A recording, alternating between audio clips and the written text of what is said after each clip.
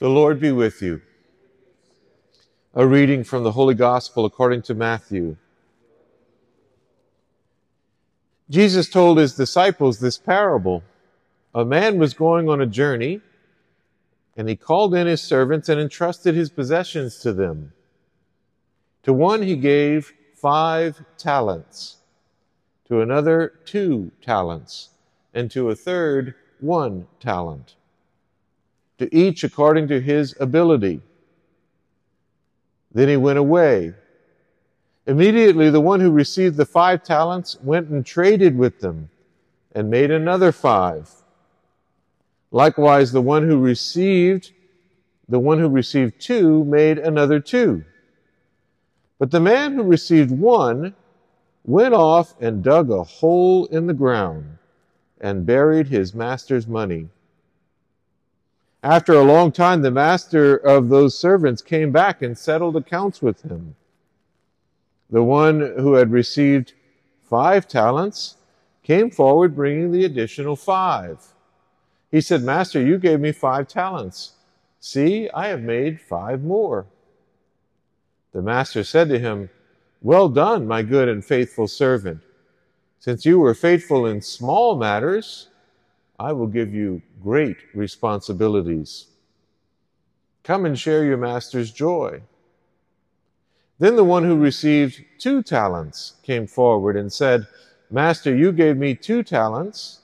See, I have made 2 more." The master said, "Well done, my good and faithful servant. Since you were faithful in small matters, I will give you great responsibilities. Come and share your master's joy." Then the one who received the 1 talent came forward and said, "Master, I knew you were a demanding person, harvesting where you did not plant, gathering where you did not scatter. So out of fear, I went off and buried your talent in the ground.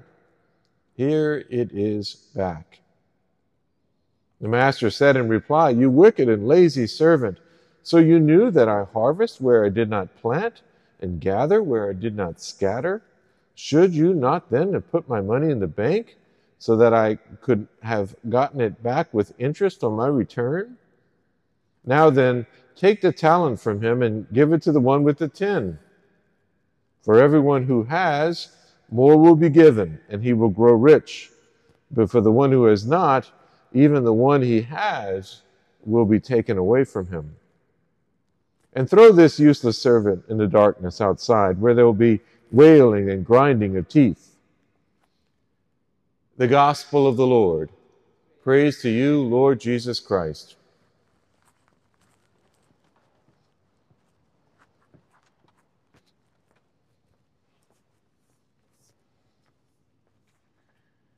If I asked you which of the people in the Gospel today invested the most or risked the most, made the biggest and the riskiest investment, you probably would say the one with the 5 talents. He came back with 5 more, and I don't know much about investing, but I know you don't get that from cautious investments. The only way you would get something like a double return would be from a risky investment that proved to be a good one, and that's how you double your investment. So you might say the one who invested the 5 talents is the one who made the greatest and the riskiest investment. But you'd be wrong. The one who gave the greatest and riskiest investment is the master.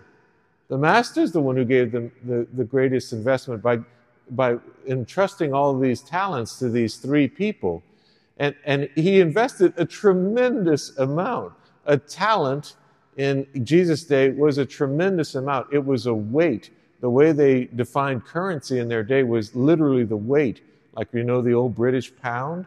So you used to define currency by weight. And 5 talents, I did the calculations using the internet, of course. It comes to 375 pounds of silver. 375 pounds of silver. And you can't write a check. You can't do a bank transfer. And so Jesus is actually making a very funny joke here. At the very beginning of the story, all of Jesus' audience would be laughing out loud at the very beginning of the story because they're imagining this person, this master, giving 375 pounds in sacks of silver to this one guy, and this one guy trying to walk away with 375 pounds of, how can you even literally walk away with it? And so from the very beginning, it's a ridiculous story, and everyone is laughing out loud. Now, why does Jesus tell this ridiculous thing? He's trying to say this to you. Look how much God has invested in you. Look how lavishly God has invested in you. It's ridiculous how much God has invested in you.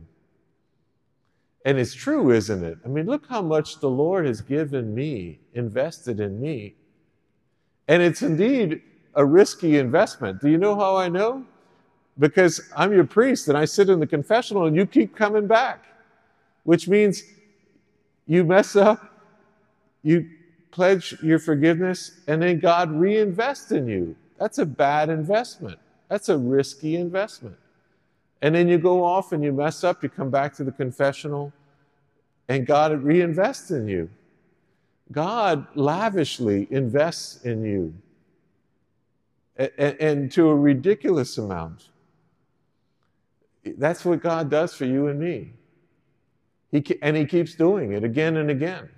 You could say that God made the biggest and riskiest investment in the incarnation, God becoming human. And what happened? What was His return? The crucifixion. So what did He do after He rose from the dead? He came back and reinvested in us.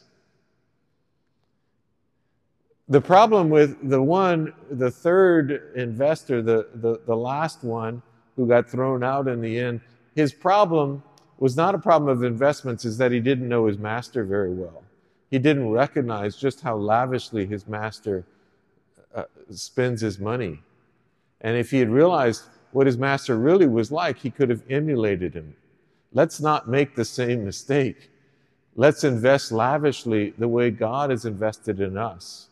Who are the people in our lives that God is asking us to invest in? Our love, our forgiveness, remember 77 times 7? Our forgiveness, our talents, our money. Who has God asked us to invest in? And your answer might be, well, that would be a risky investment. And Jesus would smile and say, of course it is. So join me in making that risky investment.